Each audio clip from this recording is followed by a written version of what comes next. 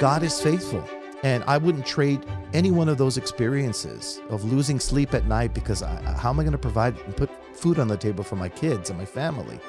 I wouldn't trade that for the world because it molded me. The Lord beat me down in my pride and my arrogance in order to make me a better disciple, which in turn would make me a better evangelist and a better witness for Him. God is ultimately faithful. He will make a way out of no way.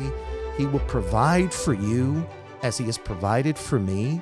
We have to be thankful that that manna is gonna fall.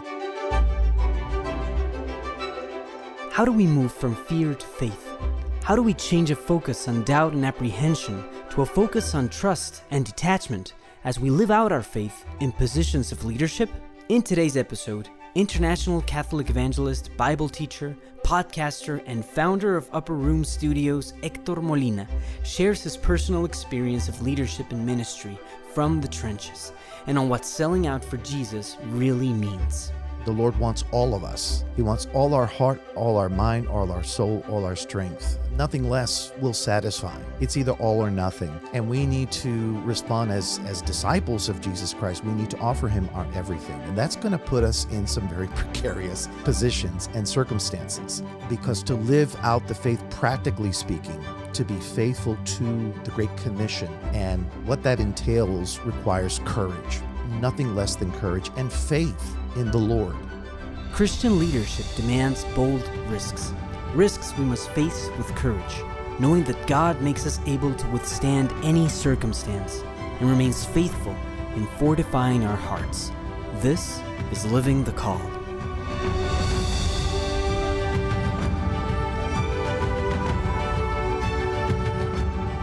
Hector, God bless you, brother. Welcome to the show. Thank you. It's so good to be with you. So, I'm checking out, obviously, and I already mentioned you get the benefit of my gravel voice. So I'm going to clear my throat about 86 times on this podcast, but I'll try to do it. I'll try to do it off the mic. So, I know you've got a bunch of accolades to which I just want to add one more, right? But you're international Catholic evangelist, you're a Bible teacher, now you're a podcaster, which I definitely want to talk about. You're leader of pilgrimages. You're now the founder of a great ministry, Upper Room Studios. My favorite one is The Mode Evangelist. That's my favorite one.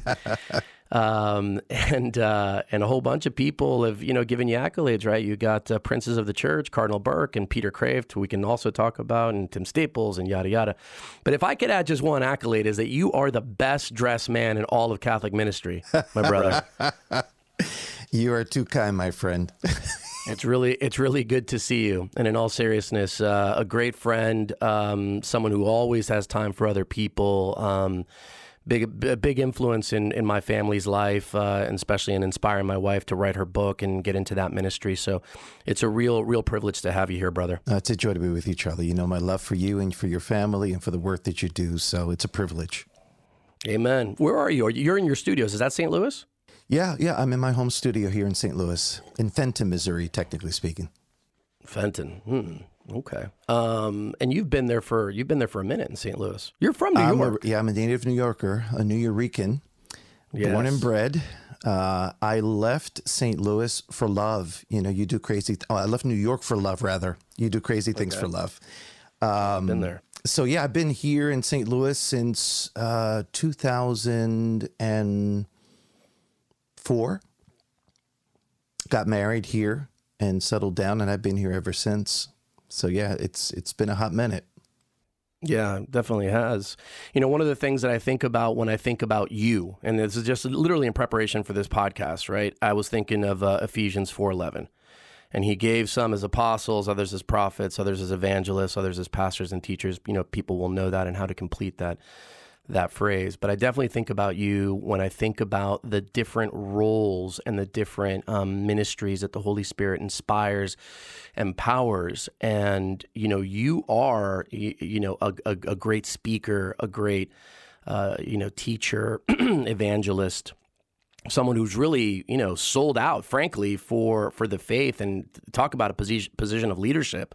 I mean, a lot of the things you're doing for the first time, right? And so there's a ton for us to talk about, but I kind of want to just dive in a little bit in just maybe to start off in this idea of, kind of media ministry, right? And maybe how that's changed. You just launched a new media apostolate, Upper Room Studios, and you've got a podcast and all that stuff. But I want to talk about the Word. I want to talk, and I know you have Walk in the Word, your podcast, but I want to talk about how the Word is kind of evolving by virtue of media and the change in that media landscape. And you've got an incredible purview to have that conversation with. Well, it has been an interesting journey, to be sure, and to come up in a time when we've seen just such incredible advances in communication technology. St. Paul would give his right arm to have the luxury of the kind of platforms and modes of communication that we have today. And it's something that I've always been interested in. It's funny, you mentioned that, and a memory came to mind. When I was in junior high school, I went to junior high school, Montauk Junior High School in Borough Park, Brooklyn. And it was one of the only junior high schools or middle schools that had its own TV studio. It was really quite unique time, for sure. For that time. You know, we're talking about early 80s. And I remember just being enthralled with learning from my then teacher, Mr. Kudikoff, I remember his name, who kind of introduced me to the process of producing. Sure. I had to come up with my own production and had to film it and camera angles and learning just all kind of the ABCs of television production. And in a certain sense, that really stuck with me. I've always been kind of a cinephile and really appreciate the artistry of filmmaking and media. And that's always stuck with me. And so for the last several years, for the last several decades, really, I've been engaged in kind of your traditional itinerant preaching ministry, traveling and doing live events. Always really curious and interested in kind of the media aspect of it and how I could leverage it. The farthest I got for the longest time was putting together a website. That's kind of, media 101 as far as, hanging out your shingle. Yeah. But it wasn't until, as you said, recently that I really took serious this pivot into digital ministry. And it's been fascinating, Charlie. I'm having a ball. I bet. When you were in school, did you ever think of maybe studying this or like getting into it in that way? Or was it more of a kind of artistic interest that you had for it in those early moments? That's a good question. I was actually an art major. I had applied for basically the Institute of Art and Design. It was a high school in Manhattan for artists and creatives. Is that the famous Fame one? No, that's not that one. No, not that kind of no. That kind of art. But this was a real focus on art, and I had a real interest in and passion for art, for graphic design and what have you. But things really turned in such a direction that I think they messed up the paperwork, and I wound up not going to that school, but going to another school where I still majored in art. But then beyond high school, really in high schools when I had my spiritual awakening and then really my call to ministry. But I've always been interested in the arts and in design, and have always had this fascination for media. But no, I never formally studied for it. Just had a real interest in it. And now at this stage in my journey, I'm being thrust into it and I'm learning tons. I want to definitely touch on the inspiration that you had in high school and that awakening that you talked about. But just one note before we get to that, which is exactly what you just said. Do you ever find yourself looking back and going, the kind of breadcrumbs that God puts down, and like look back and go, oh my gosh, that little studio lab that you ran into in middle school, like that's a breadcrumb for my mind. It is, and it's funny because I haven't thought of that in quite some time, but you prompted that, and immediately I went back to Mr. Kudikoff and this opportunity, this unique opportunity. There was no other school in our region that had its own television studio, kind of state of the art for its time. And I loved it. It was just, I had the time of my life, but then that's kind of where it ended, for me. But yeah, that certainly was a breadcrumb moment for me in this process. And here I am. I've got my own studio where I'm using to produce this content. And so it's just, yeah. What was art involved in the awakening that you had in high school? Was art involved in the awakening? Not directly. It was something that I was pursuing, but I really, going back to my high school years, I didn't know exactly how I would use this in a professional capacity, in a revenue generating capacity. High school is a time of discernment, this, and really I didn't have a clear sense of what I was being called to. And it was around that time, as I mentioned, that I had that spiritual awakening, that encounter with the Lord that changed the course of my life. And I began moving in the direction of discerning a career in education, because I then began to discover my facility for working with young people and for teaching. But that was just the tip of the iceberg, as the Lord would eventually show me. But a direct connection to art, no, not so much. No.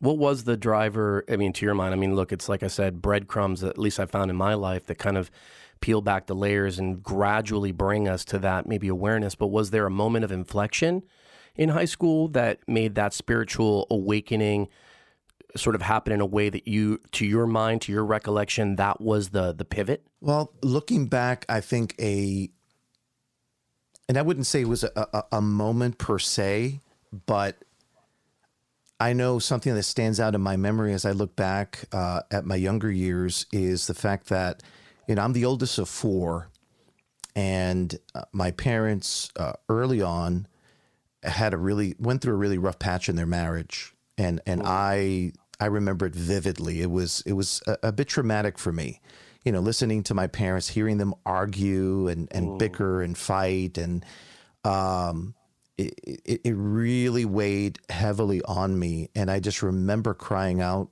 to God for help, because I didn't want my mom and my dad to break up. I didn't want my dad to leave. And I have these vivid memories of just feeling utterly hopeless in the midst of that. Long story short, by the grace of God, my parents decided, because I just noticed that, not that they announced this to us, but we were not church-going Catholics. They baptized us. Were you Catholics in any? Okay, yeah. Yeah, you were. We were cultural Catholics. We were baptized, but I had yet to make my first Holy Communion. And it was during that time when they were going through this real difficulty. And then I just remember that we moved from the housing projects that we lived in, the Clemente projects in Williamsburg, Brooklyn, and moved to Borough Park. And along with that transition, we also started going to church every Sunday. This was just not the norm for us. And I remember watching my parents as we would go to church, and how they would hold hands while they would kneel and pray. And I just saw the Lord. Again, I wasn't fully cognizant in putting the pieces together, but I just noticed that going to church made a real difference. They became involved in the parish, and by extension, we did. We received the sacraments. I became an altar server with my brother. I became the captain of the altar service. Really, the Lord and the church took center stage in our life. And I just remember connecting the two and realizing that God had a lot to do with saving my parents' marriage and saving our family. And that stuck with me. I remember as I was entering into my teen years, I went through a kind of a bit of a crisis, which is not new when it comes to teenagers and faith. Up until that point, I was happy serving as an altar server. My mother was a lector. My father was an usher. We were there several times a week, at least during those years. But I remember as I was going through high school being kind of a bit disenchanted with going to church. It was more of a drag. I wanted to get out of, serving as an altar server. Thought that I had aged out. It was time for me to move on. And so kind of the luster of the faith and my interest waned as I got older.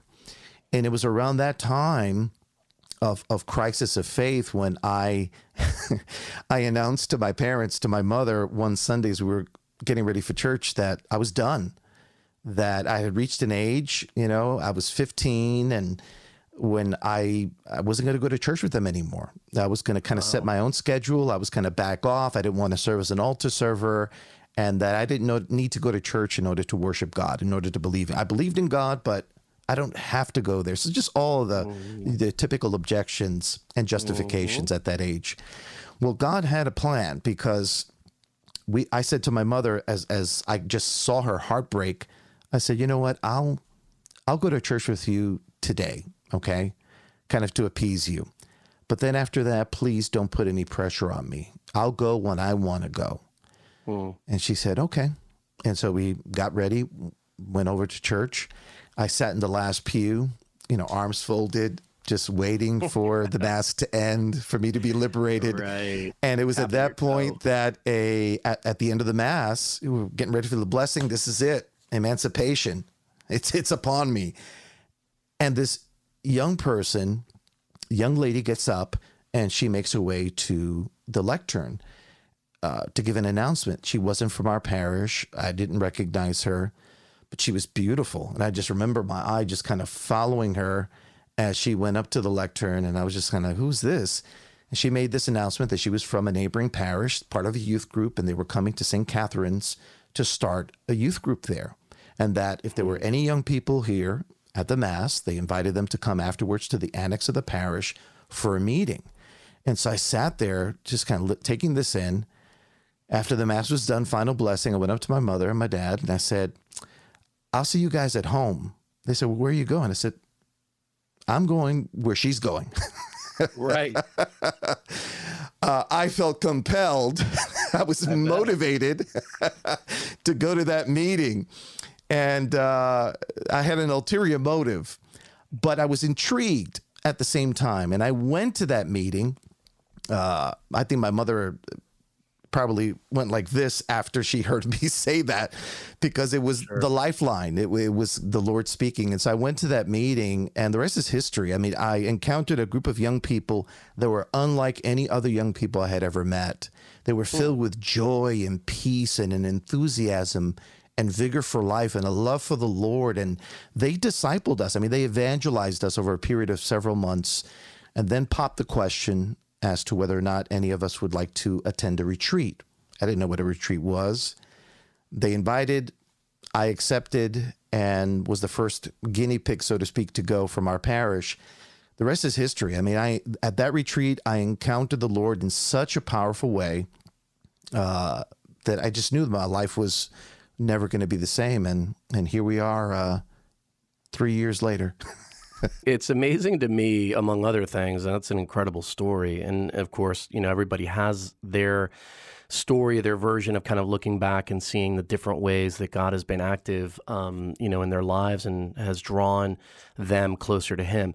But what always comes up for me, and I've mentioned it a number of times on this podcast, is the frugality of God, right?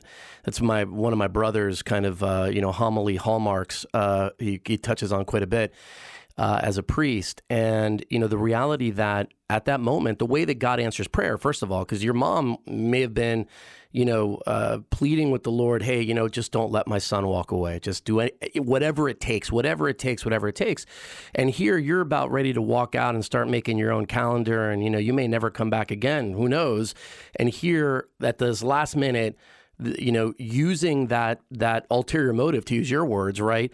But and not letting that go to waste, not letting that ulterior motive go to waste, and using it to a positive end. It's just a miracle. I mean, it's a miracle to think about. It is. It really is. And I never tire of sharing that story. It has resonated with so many people. I mean, throughout so many years now of preaching the gospel and sharing my personal witness. And it also, it gives hope, especially to those mothers. And this as an ordained minister, as a deacon. the number of mothers and grandmothers that have come up to me at the end of my, missions or what have you, with tears in their eyes, they would say to me, "You remind me of my grandson," or "You remind me of my son." And I know where they're coming from. I know what they see in me, especially when I share that witness. And I've always used that as a means of, being able to engender some hope in letting them know that, the Lord is the hound of heaven. He's not going to give up on us. He's going to use any means necessary to draw us to himself. And he'll leave those breadcrumbs. And for some, we have to go basically the route of an odyssey in order to come full circle and to find him. In my case, shipwrecked along the way. Exactly. In my case, thanks be to God. And I thank him every day that he was able to rescue me from, I believe, certain ruin, because just given my youth and my ignorance and my arrogance or my hubris at the time, God only knows what I would have gotten myself into had he not rescued me at that point in time. So, yeah, it's a tremendous absolutely. grace. You talked about a facility for young people that you discovered, right? This ability to kind of communicate, maybe driven by this formation that you talked about, because it seems like you were really well formed and maybe transformed by that retreat experience. Yes. But, and especially given the timeline that we're talking about here, now you've been at this for, nearly 3 decades, I think. Yeah. And you've got to have seen, there's a big evolution of young people driven in some respects by the same dynamics you touched on earlier about the evolution of media itself. But what's that, you give me what's the barometric read on young people right now? And maybe how does that differ from when you got into this to begin with? Where are we with young people right now? Wow, that is a great question. I don't know necessarily that I have the answer for it. I'm so far removed, in a sense, from my early days. I got my start in youth ministry. And, after that retreat, this was part of a youth movement very much akin to the Cursillos de Cristiandad. And so I made that retreat, which was kind of the youth version of the Cursillo, which is typically for adults, which means a short course in the faith. And then I just immersed myself in the movement, and they really formed me for a number of years. And I was engaged in youth ministry on a full-time basis, during those years at my home parish and throughout the movement. And I would help lead these retreats. And I just had the time of my life. It was just such an amazing time of transformation, continued transformation, but then learning and growing in formation. Now fast forward over 30 years, well over 30 years now, and the landscape is just it's so different. It's so incredibly different in so many ways. I feel for young people today, as I'm sure you do, Charlie, because the America that I grew up in, is certainly not the America that we live in today. The challenges that we face kind of growing up are nothing compared to the challenges that I think young people face today. And it's interesting because looking at the whole question of technology, I think technology has a lot to do with it. If we face challenge back in my day in the 80s, with regard to young people and the dangers that they faced, the challenges, today it's even more stark, in my opinion, just given the influence that technology has in the disintegration of our society. I hate to say it.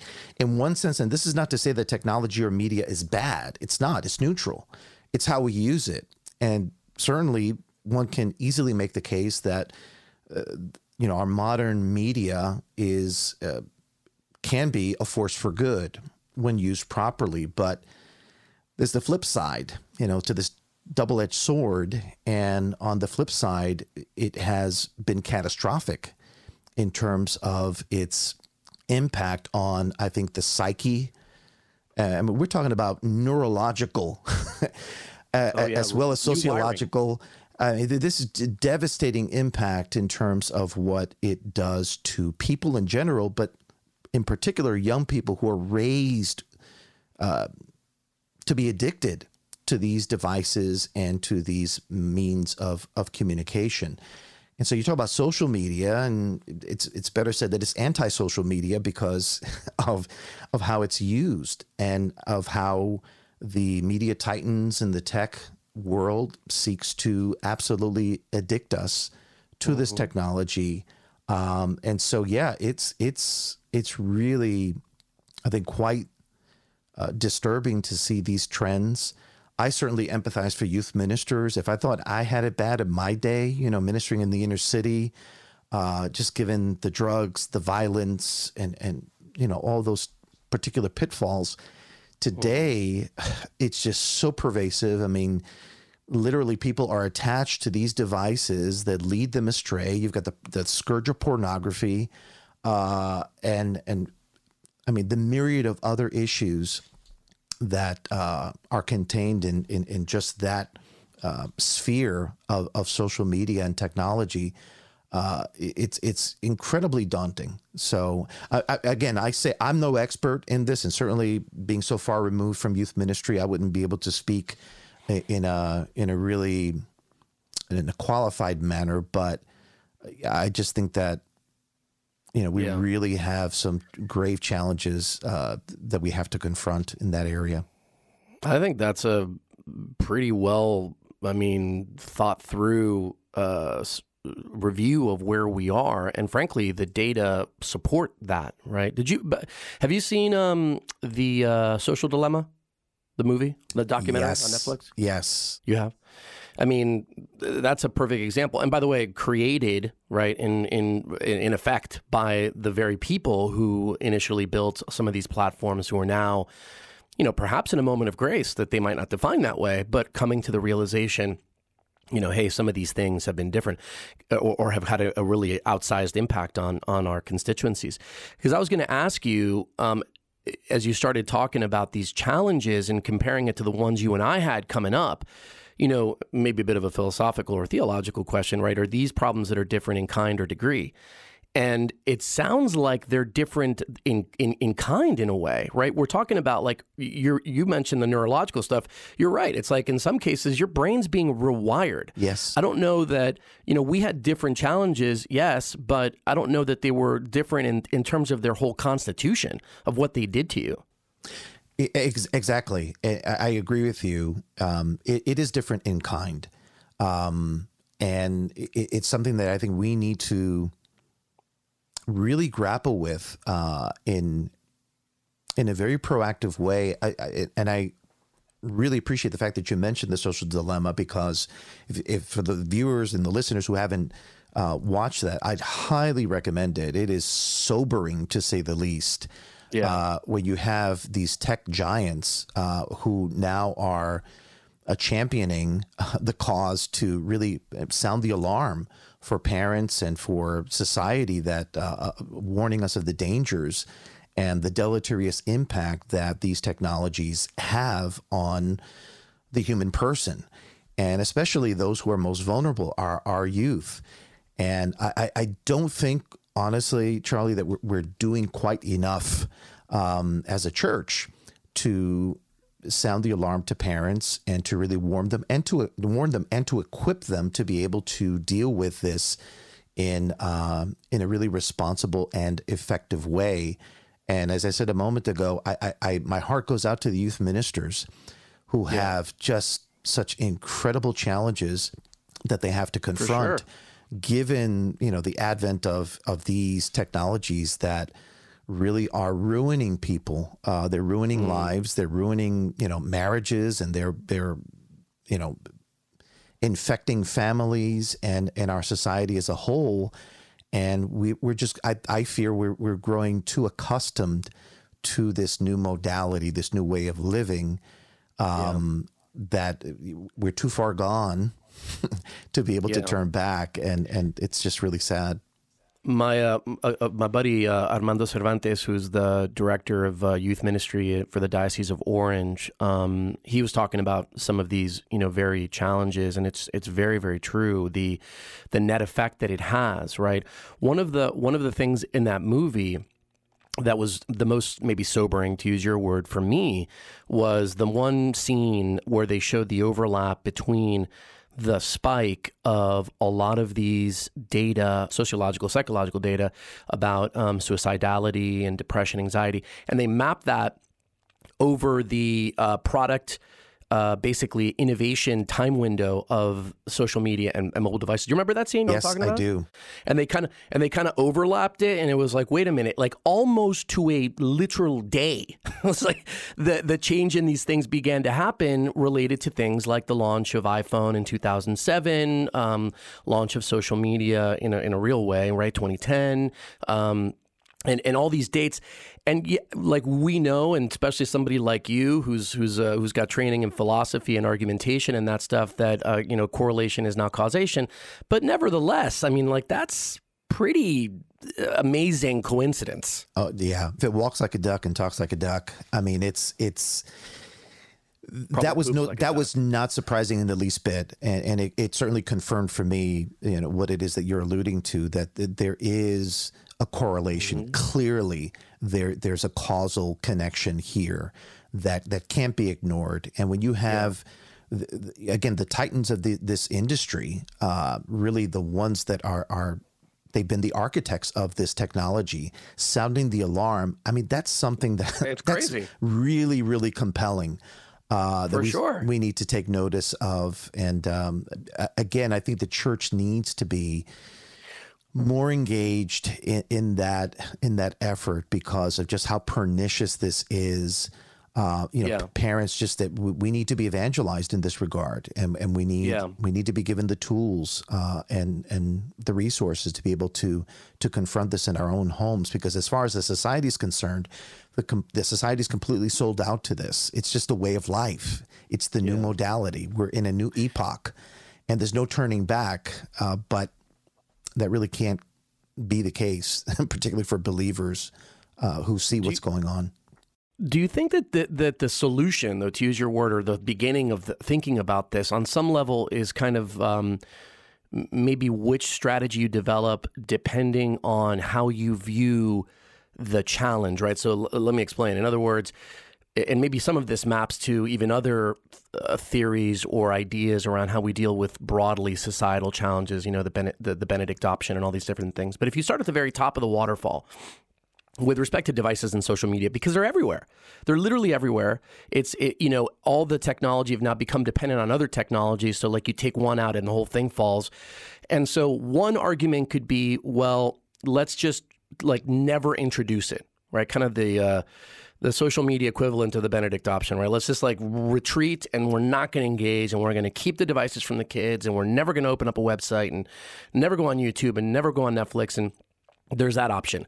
Okay, and there's a bunch of different tactics that could come under that broad strategy. The other one could be like, well, how do we lean into these things, right? To use your earlier point about the neutrality, I guess, of these platforms. How do we lean into these things to actually make them maybe give off some good as opposed to not, which clearly you're doing in your own work. But like, is that maybe the beginning of how we start thinking about this? Like which one of these paths to take? Or do you think we should just like stay on one side of those? Or do you have a third way? No, I think it's a really good point you bring up. For me, and again, speaking as not only as an evangelist, as a media evangelist, but speaking as a father of 6 children, my wife and I have to confront this as our children get older. How do we navigate this in a way that is responsible, in a way that really prepares our children for this brave new world? And I think, to your point, what I've recognized is that, at least for us, and there may be others out there that might disagree, but in terms of the approach that you mentioned regarding, kind of leaning into this or embracing technologies, but doing so in a responsible manner that recognizes the neutrality of these devices and these forms of media and communication, but that is able to benefit from these technologies, using these technologies responsibly, knowing full well, eyes wide open of the real pitfalls and challenges, and to be equipped to be able to deal with those pitfalls and challenges. Because one of the things you have to confront is the fact that when I give my child a device that has the capability of accessing the internet, they're about 2 or 3 clicks away from pornography. They're about 2 or 3 clicks away from debauchery and totally. evil and that I don't want to expose them to. So how do we equip our children to be able to embrace technology, not to run away from it, but to embrace it for what it is, recognizing the real pitfalls, dangers, and challenges, and how to approach them in such a responsible manner so as to not become enslaved or entrapped by them. And I think realistically speaking, I mean, there may be some that might opt for, let's just, live in the Stone Age, so to speak, and not embrace any of these technologies and live like the Amish. Hey, good luck with that. But as far as I'm concerned, this is something that I believe, by and large, we're going to have to confront and we're going to have to navigate and really prepare and form our children to be able to deal with in an above board manner. I think doing that empowers them. I think it begins to kind of build a culture that recognizes, the good as well as the evil and the inherent danger that exists within the realm of technology. Doesn't run away from it claiming that it's a pure evil, but recognizes the neutrality of it as such, objectively speaking, but knows full well that it is being wielded by and large by people who have an agenda, who want to control you, who want to program you, who want to addict you. And so what do we need to do to prepare our young people, not to mention ourselves, so that we don't fall into those particular traps? That requires a lot more work and investment and energy. But I think that's the responsibility that we have, each and every one of us, to ourselves as well as to our children and our grandchildren, is to navigate these uncharted waters.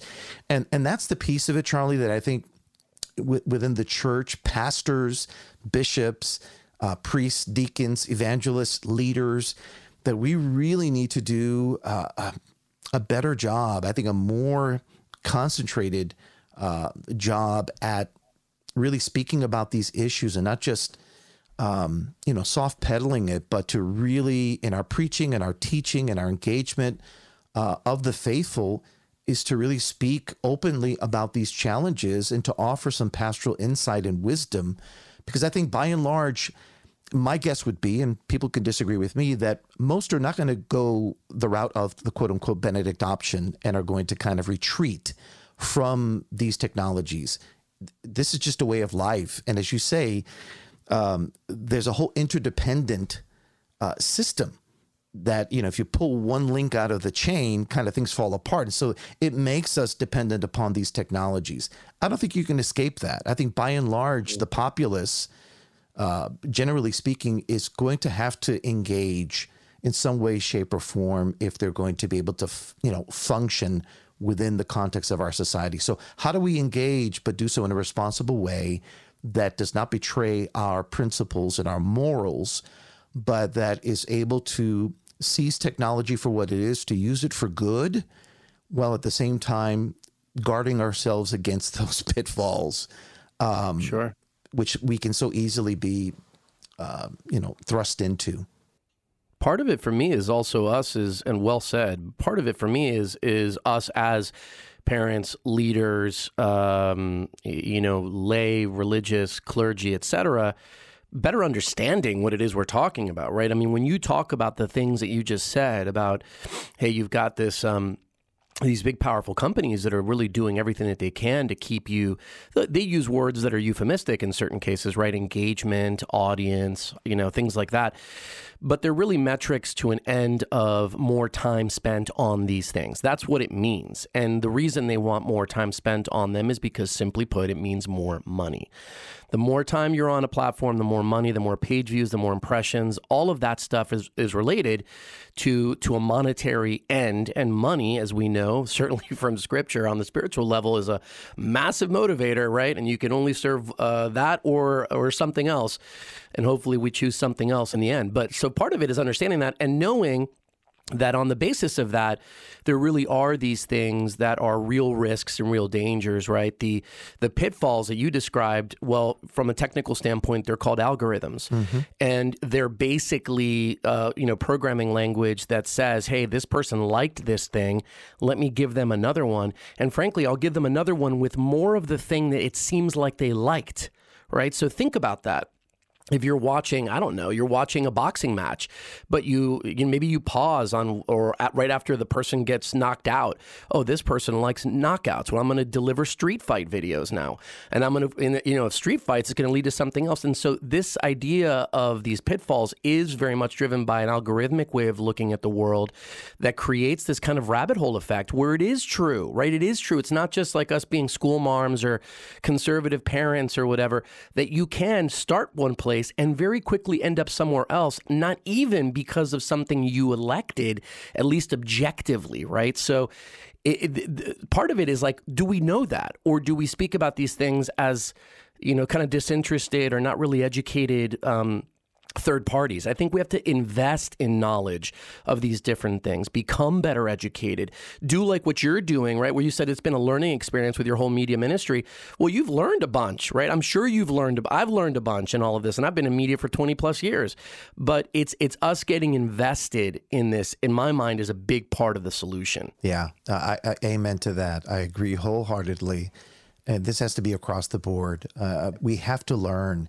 I feel for parents who really have been largely ignorant of these currents within our society, who really don't have a clue in terms of what it is that we're talking about, and the real pitfalls and dangers that our young people face. But I think the church needs to sound the alarm, because there's an agenda here.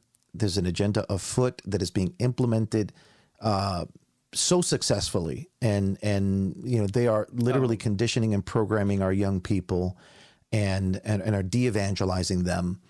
And when you look at the correlation between, as you said before, in terms of the advent of these technologies and the role of media in recent years, and the rate of suicides and depression and it's no accident. And so I think the church bears a responsibility in sounding the alarm and in seeking to safeguard marriage, as well as obviously the family and those most vulnerable. So we've got a ways to go. We certainly do.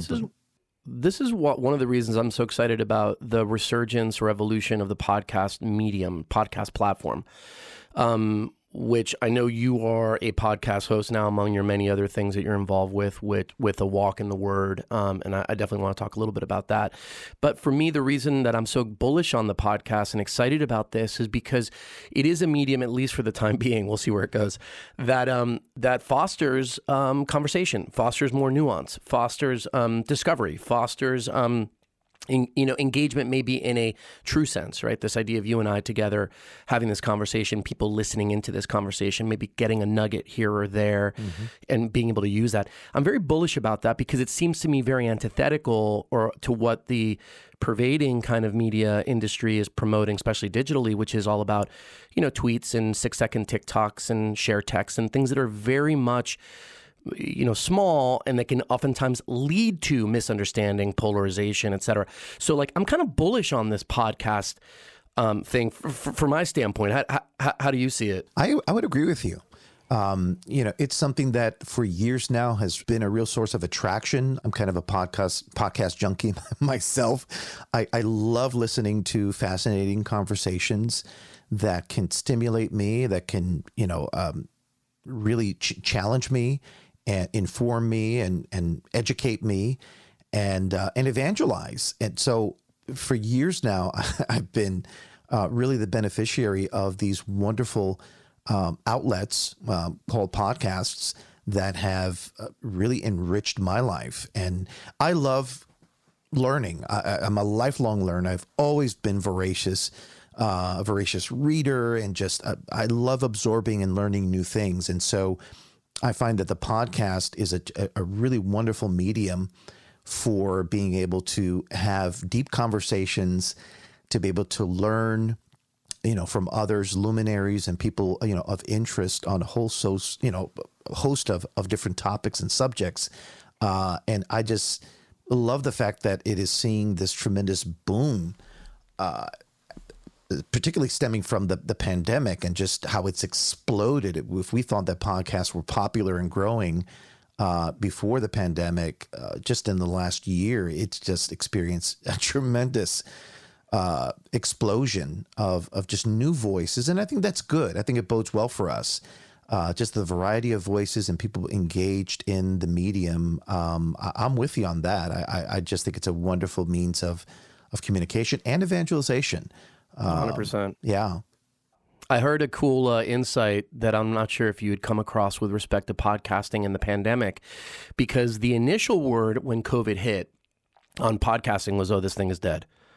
Because people weren't going to commute anywhere. And it's like, well, a lot of podcasts, people do it in their car and they're on their way to work and all that stuff. Mm-hmm. The opposite happened. Yeah. But the insight, the part that I found really interesting, the insight was because when you're commuting, you're driving. And so you're really not messing too much with your podcast. So you've got your little podcast, the one you like the best, or maybe you've got two or whatever. But you listen to that one and you're 45 minutes there, an hour there, and you're like, that's what you do. When you're not commuting, you're more apt to actually explore and sample other podcasts. So what happened is, even though the duration, I think it was something like this, the duration of podcast listening on an individual podcast basis kind of decreased in terms of just single listens. Mm-hmm. The sampling and the variety and the sort of like looking out at a broader spectrum of podcasts dramatically accelerated, which led ultimately to a net gain for the whole thing. I was like, wow, that's actually makes sense. It does. It does. That's interesting.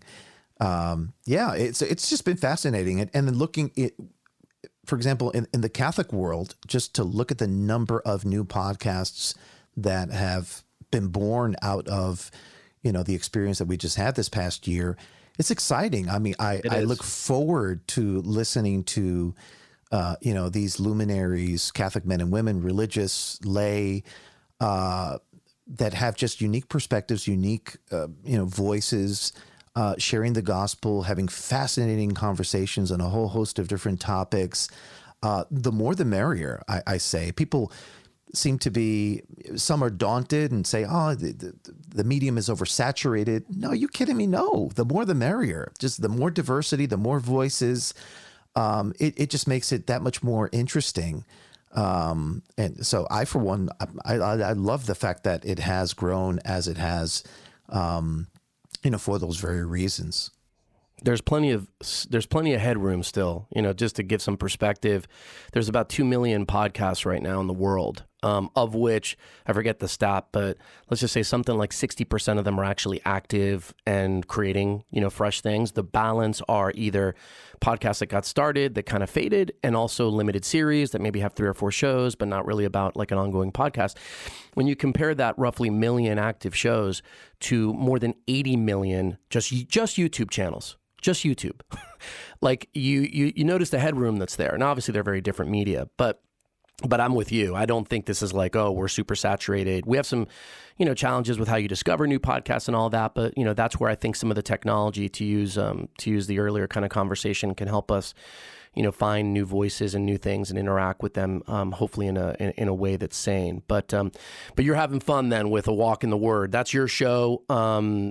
Scripture, obviously focused and based about the readings. Like, you're that's something you continue to produce and create. Have you come across any interesting learnings there? Well, I'm a preacher. I'm a teacher. That's something that I discovered early on after my spiritual awakening. And in terms of discerning my gifts, as I said to you, I for a while discerned a career in teaching because I really became aware of the fact that I had this God-given talent and gift for teaching and for engaging young people. And so I pursued that in my studies.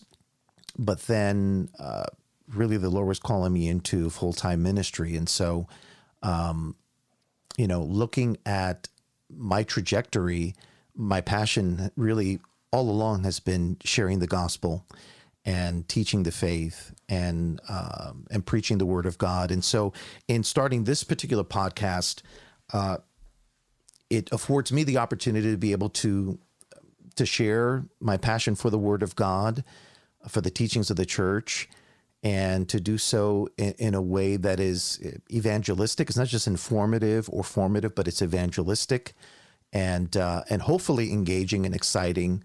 And so basically it's what I call a deep dive into the Sunday Mass readings. And so I do this on a weekly basis, really providing people an opportunity to go deeper into the exploration of the readings. Yeah. And I'm having the time of my life. I mean, it's awesome for my own edification, because, a great teacher is a great learner first. And so I have just been soaking up the opportunity to be able to continue my studies, to go deeper. It's just been a source of tremendous edification.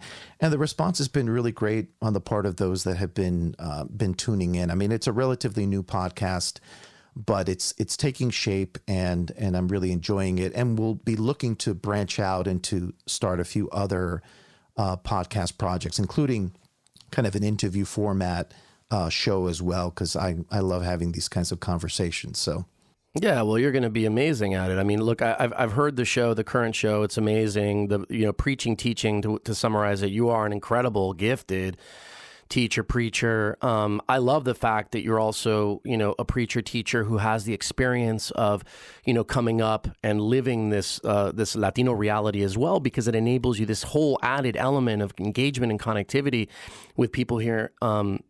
In the country, and look at the church and look at the state of the church and people and even the state of Christianity in the U.S., right? So that's like a really added benefit. But I've loved listening to it, and whatever you do next, I'll definitely be there tuning in for sure, because I can imagine what that would be.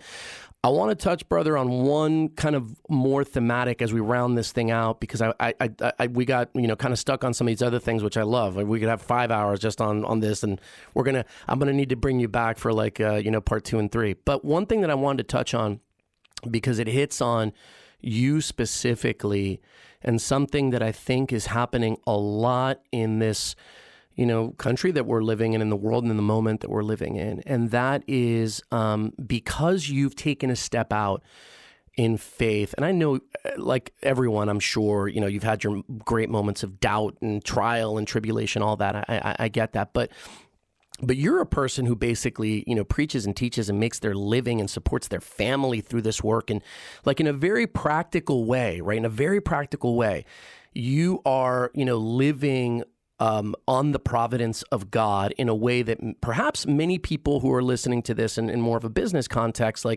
even though they're faithful, they can't wrap their mind around that, right? And I think what that does is touch on the subject of the idea of fear, right? The idea of doubt and, being fearful about, again, the economy, the pandemic, these issues. Where's the money going to come from? How am I going to pay my mortgage?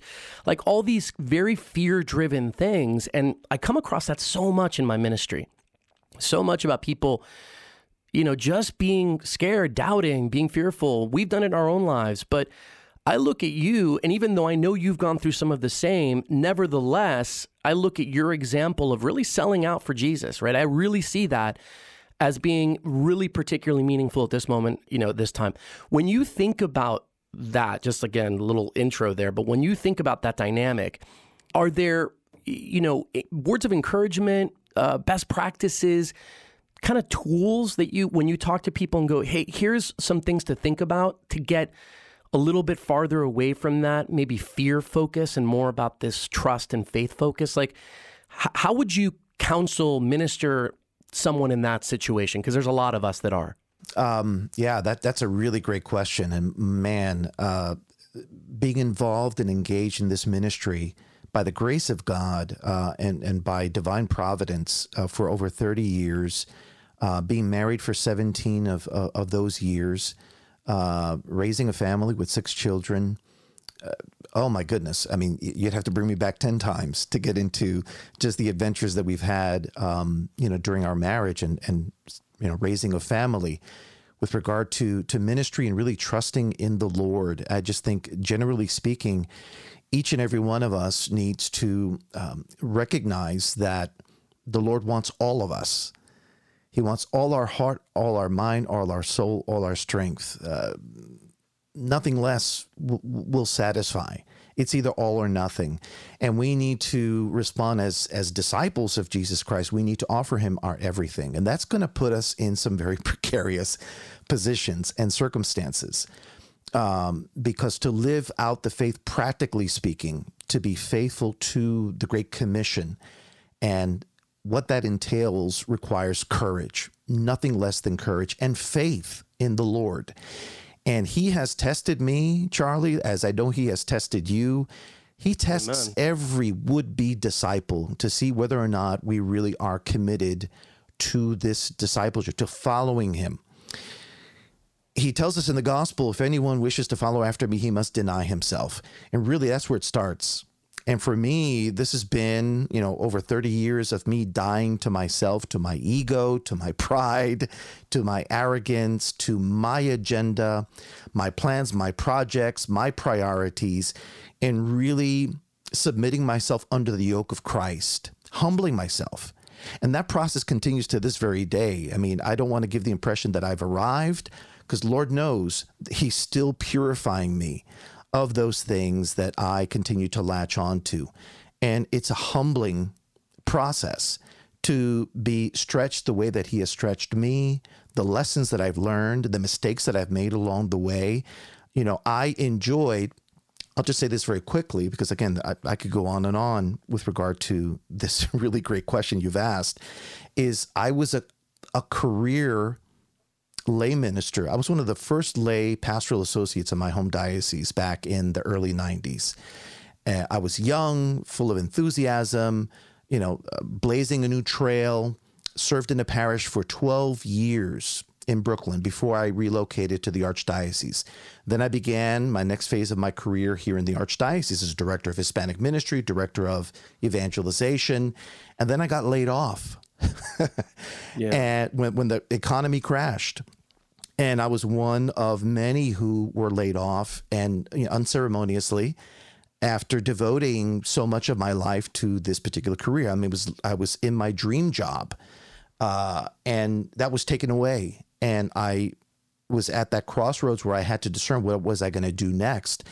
And long story short, through much prayer and discernment, my wife and I discerned that I was not to look for another job, but I was to step out in faith and begin a ministry as an itinerant preacher and really rely on the providence of God. Let me tell you something, Charlie. Doing that, making that decision, the repercussions, because people have this cushy idea that God's going to provide. Oh, he's going to provide. Oh, yeah. But he's going to test you in order to really, really humble you, to mold and reshape you into the kind of disciple that he's calling you to be. He's not going to waste any opportunity to do that. And Lord knows those years, and in the midst of those years, that's when you and I met, because I was preaching for several years, eking out a living, depending on the Lord. I mean, there were times where we were really up against the wall in terms of paying our mortgage and just paying the bills. And the Lord he'd come through in some miraculous way. Trust me, trust me, trust me. But let me tell you something, those were hard years. Those were lean years. We suffered a lot, but God is faithful. And I wouldn't trade any one of those experiences of losing sleep at night because how am I going to provide and put food on the table for my kids and my family? I wouldn't trade that for the world, because it molded me. The Lord beat me down in my pride and my arrogance in order to make me a better disciple, which in turn would make me a better evangelist and a better witness for him. It was then, in the midst of those years, that I was recruited out of the blue by Catholic Answers, an organization that I had great respect for, and an organization that had blessed me for many years in my growth in the faith. And that's where I met you, my friend, since you served on the board of directors for Catholic Answers. And just this odyssey of God and his providence, it's not easy. It will never be easy if you're doing it right. Because you're doing it right. The Lord, he's going to take you through the wilderness. This is your personal exodus, And if you've read the book of Exodus, if you've read the Old Testament, you know the pitfalls and the challenges, the testing. We have to die to ourselves. And I continue to die, to be called to put to death in me those things that are not of Christ. And if I in any way, shape, or form, Charlie, have been this much effective as an ambassador of Jesus Christ, I owe it all to that humbling that I have endured and continue to endure as the Lord tries to get Egypt out of me, as he tried to get Egypt out of the Israelites. And there's Egypt in every single one of us. And the Lord is not going to stand for that. He's going to take us through our, wilderness sojourn. And along the way, he's going to have choice lessons for us. It's not going to be easy. It's going to be hard. But that's what discipleship is. Die to yourself, deny yourself, take up your cross daily and follow me. And I continue to this very day to bear this cross. And it is not easy. It is filled with tremendous challenges, but I'm comforted in the knowledge, looking back, that God is faithful. God is ultimately faithful. He will make a way out of no way. He will provide for you as he has provided for me. And we have to be thankful that that manna is going to fall, that he's going to make that provision for us to give us our daily bread. And, it's something that, I never tire of sharing with others who ask these, I think, important questions. And for those who are interested in ministry, let me tell you something. The challenges and the pitfalls are even greater for those of us who are called to be teachers. As St. Paul, you read St. Paul, he says, don't aspire to be a teacher. Don't aspire to this, because with this mantle comes a burden and a responsibility. You're going to be held accountable. And so with great trepidation, I engage in this and continue to, knowing full well that my responsibility before the Lord is going to be even greater. And the challenges that I'm going to be facing are even greater than those of individuals that are not engaged in the apostolate. And again, that's not lost on me as I continue 3 decades in. For me, with awe and wonder, with fear and trembling, I continue to work out my salvation. And it's not for the faint of heart. It is going to be absolutely at times brutal, but it is nevertheless an inescapable reality that we're going to have to bear our crosses. I know we don't like to show that part. We don't like to kind of delve into and speak of these, messier aspects of discipleship and life in Christ and ministry. But that's what it is. It's messy. It's messy. It's challenging. It's painful, at times brutal. But nevertheless, the Christian faith is not for the faint of heart. It is for the courageous. It is for those who are, as you say, are sold out for Jesus Christ. Mm-hmm. And you see those that are weeded out precisely because, they may be attracted to the glamour of it all. And that's certainly a tremendous pitfall for anyone who is vain, for anyone who is, it's a tremendous pitfall. And we see how so many men of God, women of God, people in the ministry have been picked off by the enemy precisely because they have not guarded their hearts and their souls. They have not embraced fully the cross, and they've given into these temptations that are real, my friends, that are real. That's why I talk about the dying to self. And I continue to, until my dying breath, ask the Lord for his grace to overcome these real temptations. And with regard to the media, you've got the phenomenon of the Catholic media, personalities and stars. And let me tell you something, there are real pitfalls there. And we see, go on YouTube, and even in the podcast world, you have personalities that, that they're luminaries and that people follow. And we need to pray for people who are engaged in media ministry. Please pray for me, because the temptations are real. And I think it's so easy for us every single one of us to be sidetracked and to succumb to these real temptations, to really believe the hype and to engage in the cult of self. And we need to guard against that. And I try every day to beg the Lord for his grace to be able to withstand those kinds of temptations that are real nevertheless, as the temptation to celebrity and engaging and embracing that cult of personality is real. I don't want to fall into this. Not about me. It's about the word. It's about the message. It's about the Lord.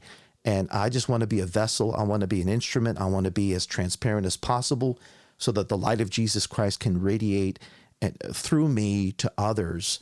And that's not easy. It's not easy navigating that. Well, thanks be to God for you, for your ministry, brother. You just gave in 5 minutes a master class to a lot of the listeners of Living the Call, I'm sure, of how to go about this. And it is true about Christianity and following the Lord not being for the faint of heart, but it's also true that the Holy Spirit enlightens and fortifies our heart, that, as St. Paul said about, enlightening the eyes and the ears of the heart, and makes us be able to withstand those things because he is faithful and he doesn't abandon us. And that is all true. So what a great gift. I know I only imposed upon your time for a little bit, so I got to get you on your way. But one quick thing before we get to the last segment of this show, which is our kind of rapid fire questions to catch you off guard and hear what you really think about things, my brother. I did want to just tell the folks how they can, what do you want them to know about following you? I mean, you've got every aspect. You've got your podcast, you've got your Patreon page, you got your site, you got your socials. Give them a little sense of what you want them to pay attention to. The easiest is to go to my website, which is my name, HectorMolina.com. There you can learn about, the podcast, which, it's not only an audio podcast, but is also a video, production. So I have a YouTube channel. You can find me on YouTube. Just do a search for Hector Molina. I've got a Patreon page for those who are interested in partnering with me and becoming a patron. As you know, it takes money to run this kind of an operation. And so I welcome people who want to partner with me to support the work and help me expand my reach for the sake of making Christ known. So if you go to patreon.com/Hector Molina, you can learn more about Upper Room Studios and consider becoming a patron. Awesome. Well, that's great. Okay, you ready for the rapid fire? Yeah, this is going to be fun. Let's do it. Okay, so question number 1. Percentage of people living in St. Louis who know their city is named after Louis IX, the only canonized Catholic king of France. I'd say probably 50%. Really? 50%? Okay. I don't think that they're better than I thought. I don't think that they're, I certainly don't think that they're cognizant of the fact that this is St. Louis, the 9th king of France. They, on a fundamental level, they know that it's named after a saint, but I don't think that they know full well that it is this particular saint, king of France. But yeah, I think there's a fundamental knowledge, at least, that it's named after a saint. All right, very good. The optimistic view, I hear you. Okay, question number 2. Boricua and a Dominicano arm wrestling. Who wins? How soon is it over? Let's see. That's interesting. Wow, that's a bizarre question. But I'm only asking it of a guy from Bed-Stuy. Come on, I love it. Puerto Rican and a Dominican. Well, I think it would probably be a tie because, rice and beans and plátanos are, the staple of our diet, and it fortifies us and makes us really strong. So I think there'd be a tie. Diplomatic answer. Very good. Got to keep the peace. I like that. And finally, question number 3. Speaking of Brooklyn, Bed-Stuy or Park Slope, which one realistically has produced the most saints? Wow. Interesting. I haven't the foggiest idea. I'd like to think, however, that Bed-Stuy, given its reputation and its history, just given the struggle, really saints they're forged in the fire. And comparing Park Slope with Bed-Stuy is like apples and oranges in terms of the history of its demographics, its socioeconomic reality. So I'd venture to say that more than likely we have a lot more saints that have been produced in or on the mean streets of Bed-Stuy than Park Slope. I'm with you, brother. Awesome. Well, listen, please give my love to your family, and, God bless and prosper your ministry and be with you every step of the way. You obviously, when you get to LA, we got to do this here. And I'm, because I'd love to have that part 2, part 3, but thank you for being on the show, brother. And God bless you and all of your work. Thank you so much, Charlie. God bless you and your work as well. If you enjoyed this episode of Living the Call, please remember to subscribe and give us a 5-star review. Tell someone you love about the show and spread the word. Living the Call is available on Apple Podcasts and Spotify and anywhere else you listen to podcasts. You can learn more about the organization behind the show by searching for the Catholic Association of Latino Leaders on any social platform, or by going directly to call-usa.org. That's call-usa.org. Living the Call is produced by Manu Caston and Diego Carranza and our friends at Juan Diego Networks. God bless you, and thank you for listening.